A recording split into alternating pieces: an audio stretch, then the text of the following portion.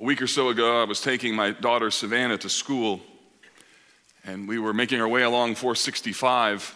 I was driving, thankful that I was, because as we were beginning to get off the off-ramp, a white Audi went flying behind us at about 80 miles an hour, passed us in the sort of median area, and then cut back across, flying. As we were making our way down the ramp began to turn, and because of his speed, he overcorrected. He went off the road, came back and forth and back and forth and back and forth, and then came underneath an overpass, and the car flipped 3 times. Right in front of us. We're the first car. I, along with a couple other guys, came up to the car and began talking with the man. He was in shock. Police officers arrived, and he was remarkably okay. His car performed really well on multiple flips. And when I got back in the car, I had this little teaching moment with Savannah to remind her and myself that it only takes a split second and life suddenly can change. One moment you think you're amazing, you're powerful, you're so strong and cool, and the next minute you're being pulled out of a car, lucky to be alive. I had a lot of compassion on that man. Didn't judge him. Because who among us hasn't made a split-second decision because we thought we were awesome only to have really bad consequences? You know, it's a reminder that as human beings, we are very vulnerable, but we often forget the extent of our vulnerability. Our pattern is to trust in the wrong things, in the wrong ways, and to believe that we're invincible. This theme, seen in this car crash, is the same scene that plays out through all of our humanity. Change it from a car to a career. Change it from a car to a nation. Change it from car to our trust in money. Whatever you want, whatever the emblem is that you think for a moment makes you feel like you're like God. I can do whatever I want. Like that comes crashing down. And this is a theme woven through the book of Isaiah. The theme of this glorious book is our God saves. It's a reminder, I can't save myself. I need help. And we've been looking at this middle section called Believe that comes after a section where we're invited to turn from our wrong thinking to put our trust in the living God, and then we're going to see what it means to really live. Chapter 40 is where this section began. Just to remind you, this section on believe, and it's designed to offer to us comfort. And today I'm going to offer you some comfort about God's purposes. Here's how that section began. Isaiah 40 and verse 1. Comfort, comfort my people, says your God. Speak tenderly to Jerusalem and cry to her that her warfare is ended, that her iniquity is pardoned, that she has received from the Lord's hand double for all her sins. A voice cries in the wilderness, prepare the way for the Lord, make straight in the desert a highway for our God. Every valley shall be lifted up, and every mountain and hill be made low. And the glory of the Lord shall be revealed, and all flesh shall see it together, for the mouth of the Lord has spoken. The idea is God has come, so believe in him. Eventually, this whole section is going to lead us to who should we really believe in. And you're going to see the promise of a future deliverer in Isaiah 53. So this is where this section is heading. Surely he has borne our griefs and carried our sorrows. We esteemed him stricken, smitten by God and afflicted. He was pierced for our transgressions. He was crushed for our iniquities. Upon him, the chastisement that brought us peace. And with his wounds we are healed. All we like sheep have gone astray. There it is. We've turned every one to his own way, and the Lord has laid on him the iniquity of us all. This is none other than the person of Jesus. And that's where this text is headed. That's where Isaiah is going. Here we are in Isaiah 46 and 47 with yet another contrast. And the contrast is designed to call us to believe again and again and again and again. And the invitation from this text, dear church, is to believe that God's purposes will never fail. His purpose will stand. And the reason that Isaiah communicates this is because the people of God are living in Babylon. He writes to them a prophetic word of how they're going to need to think when their society and culture around them might tempt them to believe that God has forgotten about them or that God's plans aren't good. Because Babylon, in all of its power and its might and its glory, seemed like it was immovable. And yet, Isaiah communicates that there are purposes of God that are not going to fail. And so he warns these people, he warns us, be careful how you assess the certainty of your life and your institutions and your political systems and your finances and your health. Like, be careful. That stuff may feel solid, but it isn't as solid as it feels to you. So there's 2 points. One, human purposes fail. 2, God's purposes stand. Now, we're going to look at each of these. I'm going to invert the order of the text because Isaiah 46 is mostly about God's purposes.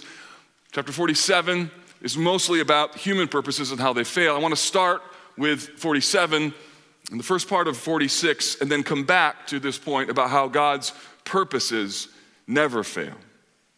So first, human purposes fail. Isaiah wants to set the scene of the futility of the things that we normally place our trust in.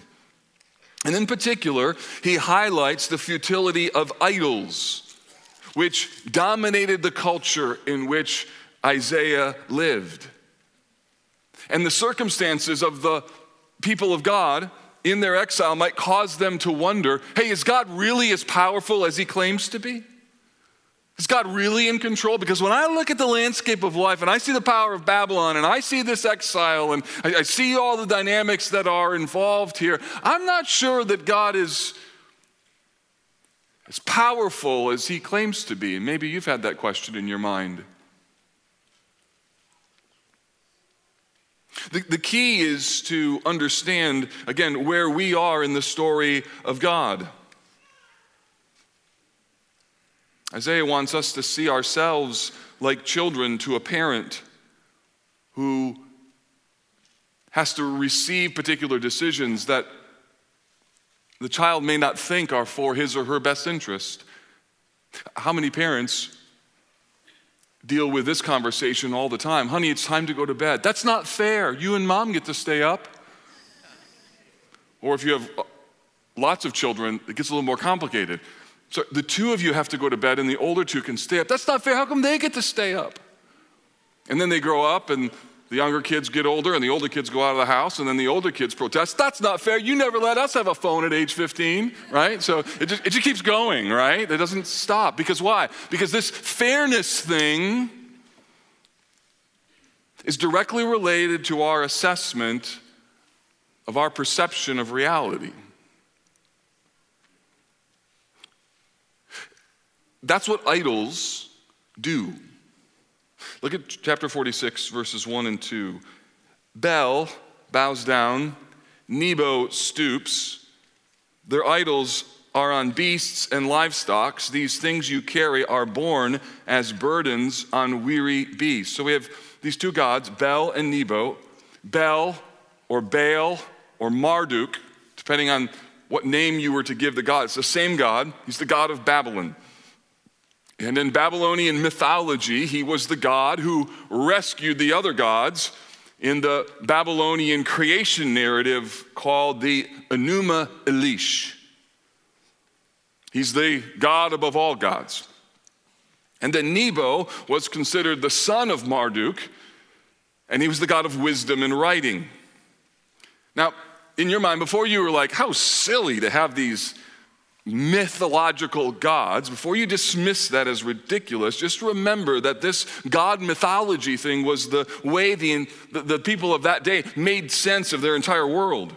These gods were their attempt to bring order from chaos and to explain what's really happening.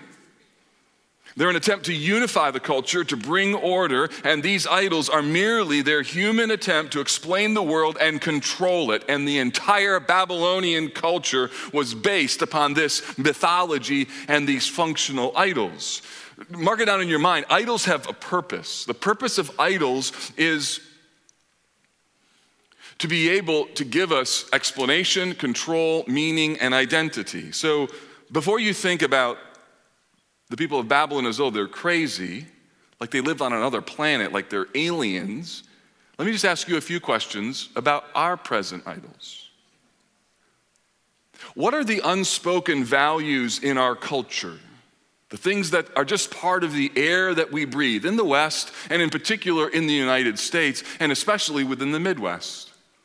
The things that are almost assumed, that if somebody were to drop in from another realm, they'd look around and say, it seems like you folks value this by how you act.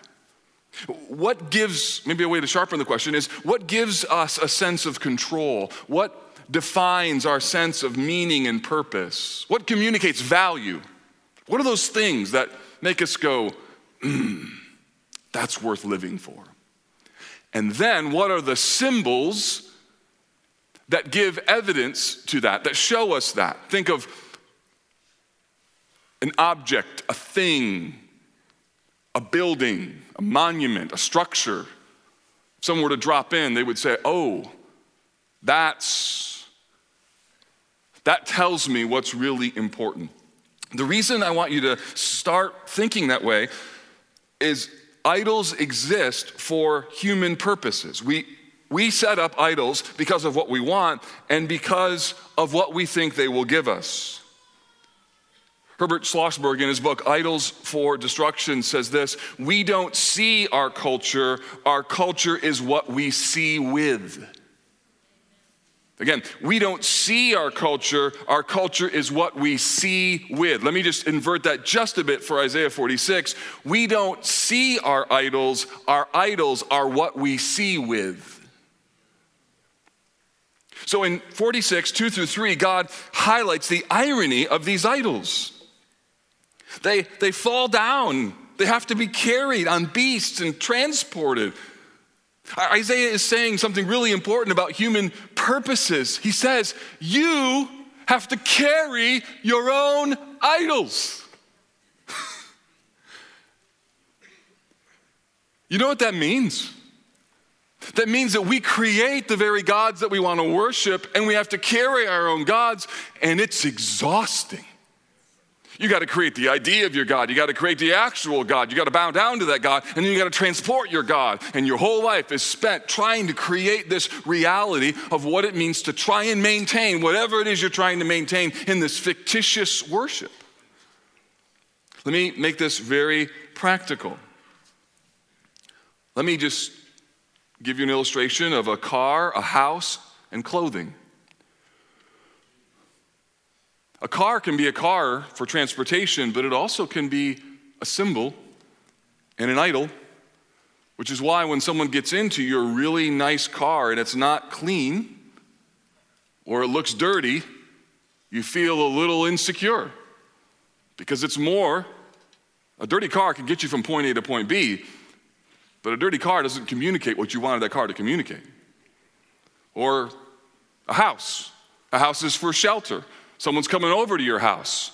People are going to come, and you wouldn't want them to see that you live like everybody else. No, the house needs to be really clean. Like let's clean the house so that it looks like it never looks. And so we're busy and stressed and we're sweating and we're arguing and we're mad at each other because we got to get all this done because God forbid that people would know we live like everybody else. Don't go up in the bedroom. You'll see all our clothes that aren't put away. Or clothing. We need clothing for warmth, for modesty. Nothing wrong with wanting to look sharp and attractive. But we take our clothing and we spend all kinds of money on it. Choose your outfit today, and you thought, what's so-and-so going to think about how I look? And something that could be good can become really bad. That's the idea. We assign purposes to these things. So don't get all judgy with the people of Babylon because of their idolatry. Take a look in your closet.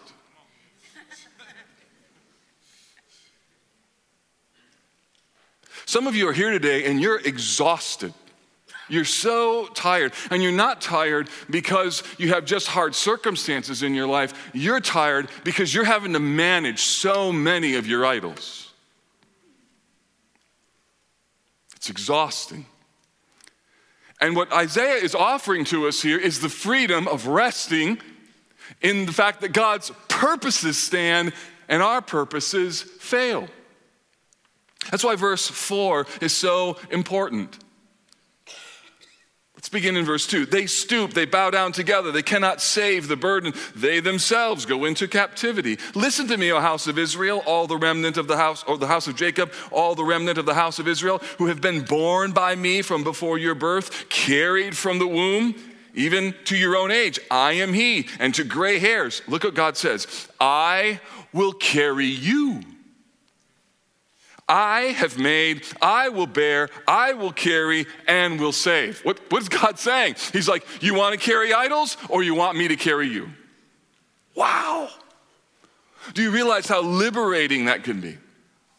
Look at verse 5. God says, to whom will you liken me and make my equal and compare me that we may be alike? And then he gives us a picture of the foolishness of our idolatry. Those who lavish gold from the purse and weigh out silver in the scales. They hire a goldsmith and he makes it into a god, and then they fall down and worship. Isaiah is saying, do you realize what you're doing? You hire somebody to make you a god, and then you worship that god, not realizing that you made it and hired somebody to create it.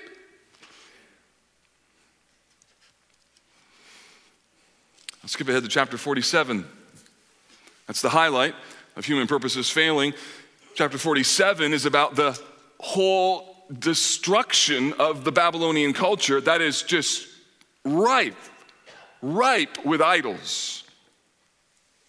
It focuses here on the downfall of Babylon. Now, hopefully you'll remember that Babylon is more than just a city. It's an emblem. It's an emblem of the rebellion of mankind, which is why the Tower of Babel in Genesis chapter 11, that's where Babylon is based. The Tower of Babel was the place where humanity gathered and said, let's be together and make a name for ourselves. Let's build a tower, a worship center, and make our name amazing. And God scatters the people. It's like a great rebellion, even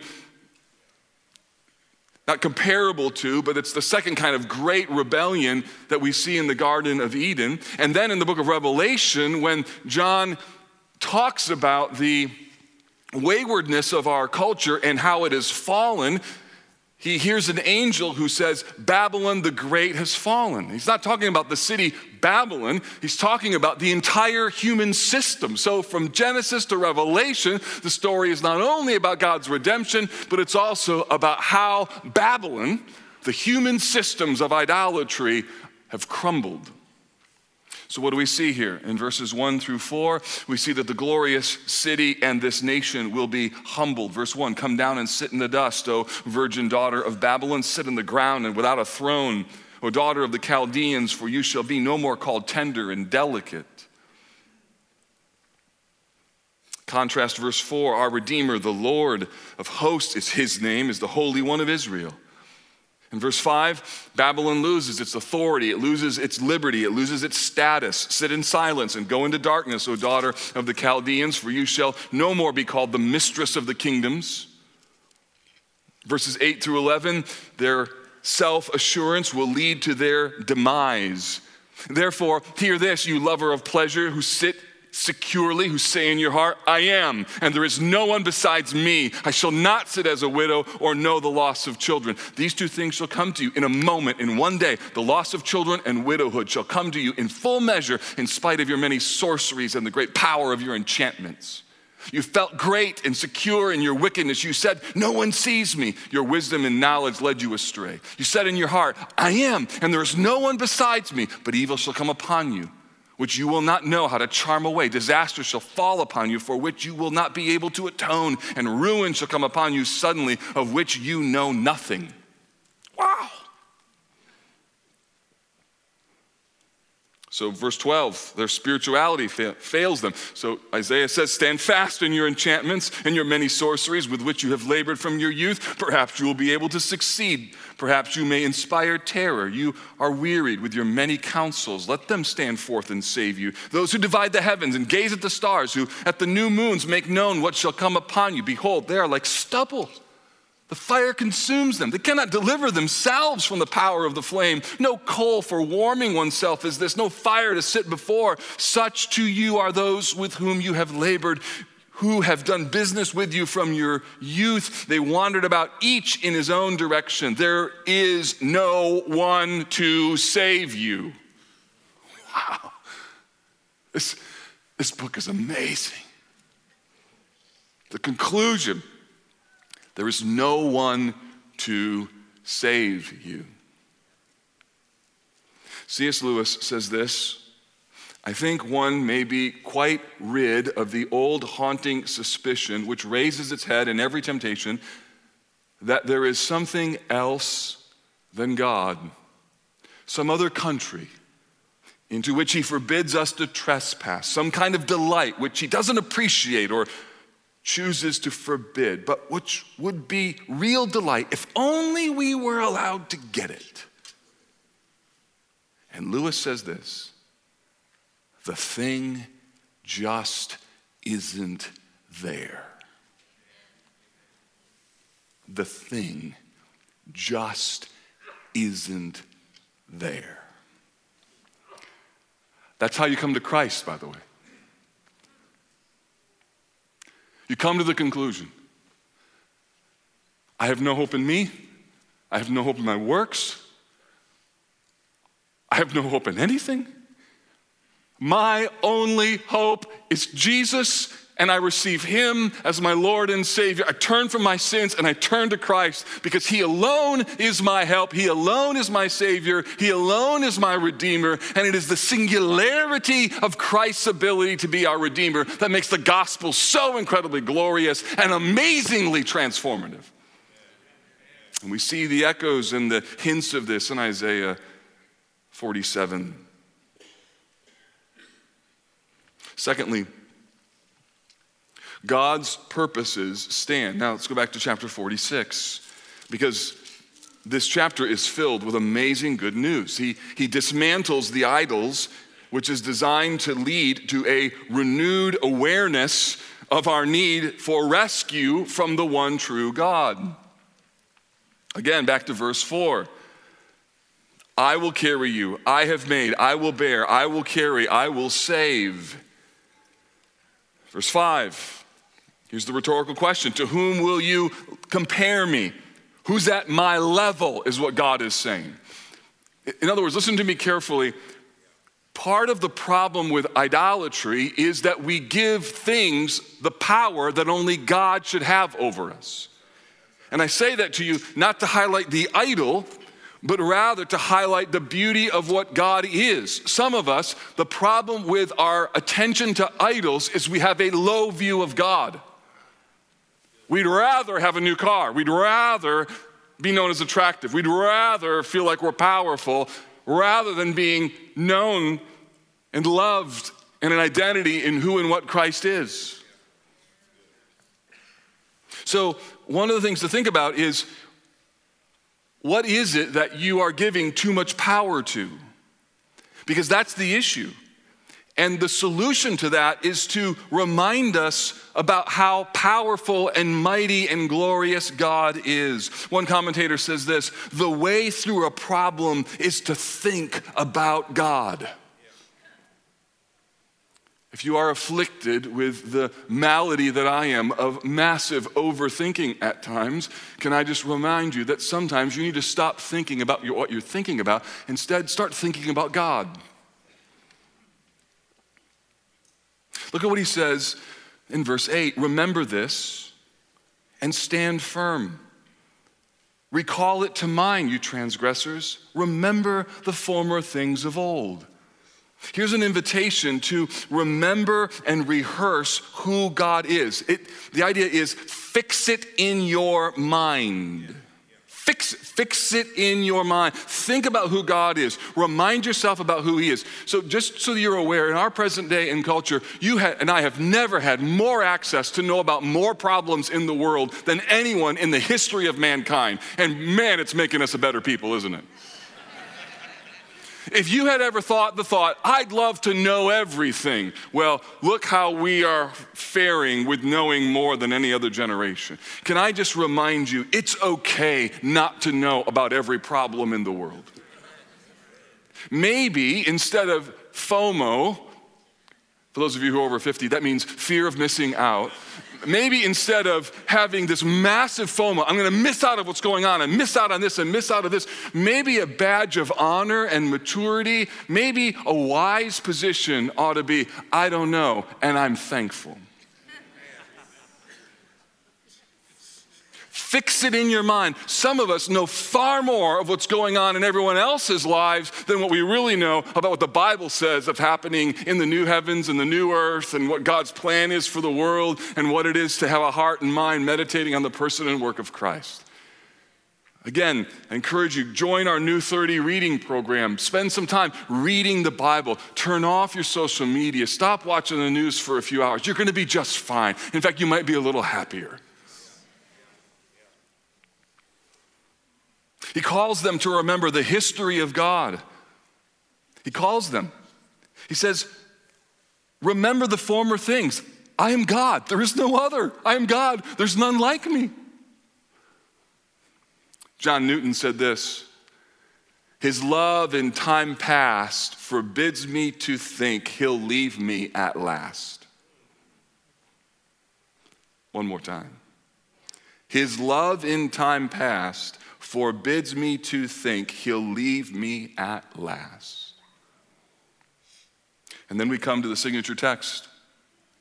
I am God, there is no other. I am God, there is none like me. Declaring the end from the beginning, from ancient times, things not yet done. This text tells us that God is incomparable. There's no one like him. His purposes stand because his purposes are tied to who he is. I make you a promise. It's conditioned on my ability to keep a promise and my ability to keep my word and my ability to not game you to think that I'm going to keep it, but I'm not. But that's always going to be a thought because I could, because I'm human and I'm sinful. God can't do that. So when he promises based upon himself, it is more sure than you and I can possibly imagine. He's incomparable. Verse 10, he's absolutely in control, declaring the end from the beginning. From the ancient times, things not yet done, meaning God doesn't see things in order, he sees the whole. It's not that the future is coming. In the mind of God, the future is done.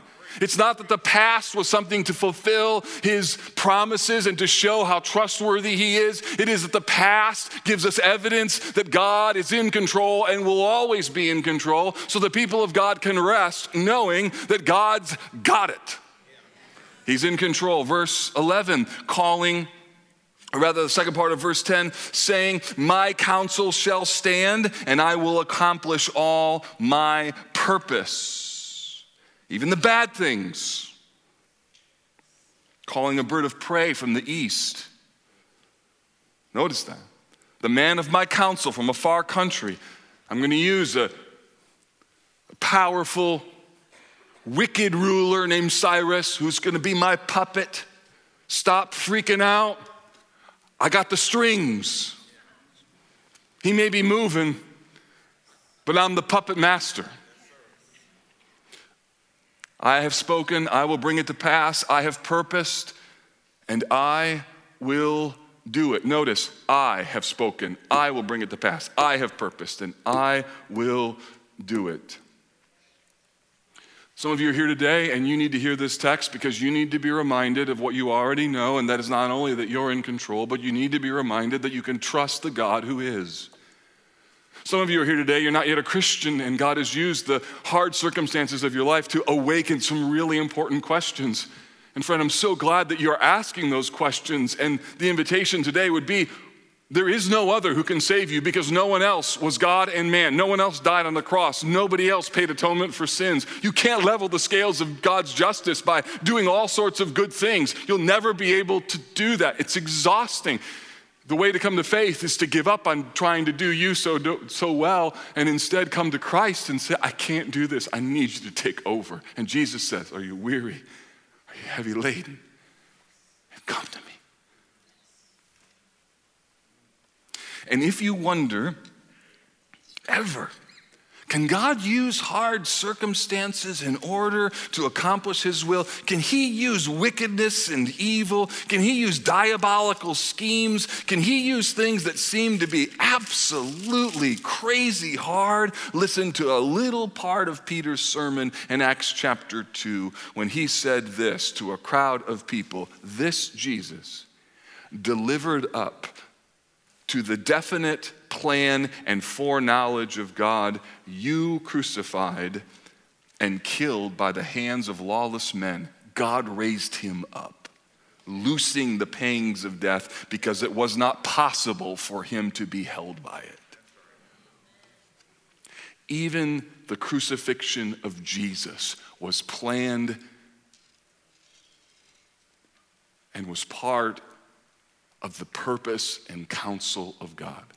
So when your heart is so filled with anxiety and worry, when your heart is so filled with, God, I don't know what's going on, can I encourage you to take a walk back and take a look at the old rugged cross. Take a look at the place where it looked as though evil had won, and be reminded that God has an amazing way of flipping the script. So what do we do with this text? 3 very quick applications. Number 1, oh church, be idol aware. We don't see our idols, but our idols are what we see with. 2, be truth rehearsing. Not only idol aware, but be truth rehearsing. Remind yourself over and over and over and over of the truth of God's word. Saturate your mind and heart with the truth of what God is and who he is and what he has done. Be idol aware, be truth rehearsing. 3rd, be other encouraging. Remind each other. When we're weak, help remind one another. God's purposes will stand. We don't know what or how or why or when, but dear friend, we know who. And when we know who, we're going to be okay. My wife and I have a little tradition every morning. As often as we can, we have something we call coffee time, which is a verbal cue for our dog to jump up and sit on the couch next to us, on the one couch that she's allowed to be on. And at our little coffee time, we just talk about the day. What do you have going on today? How you feeling? Just a little check-in. And on one of our little coffee time moments, I was sharing with my wife some burdens, challenges, some fears. And my wife has an uncanny ability to cut through everything and just say it just like I need it, which is why she's such a gift to me. She tolerates my relentless verbal processing, my fretting, my worrying, my crazy ideas. So thankful. And she said this to me.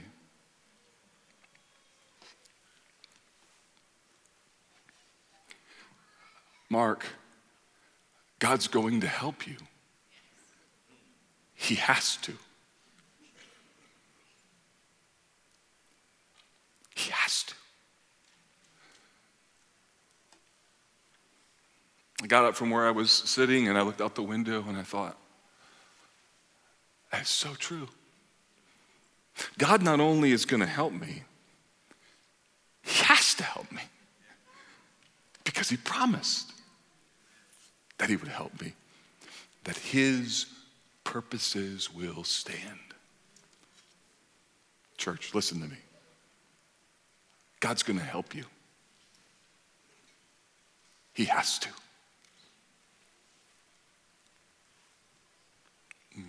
Thank you, Jesus, that you are ready and willing to be able to provide the grace that we need right on time when we need it.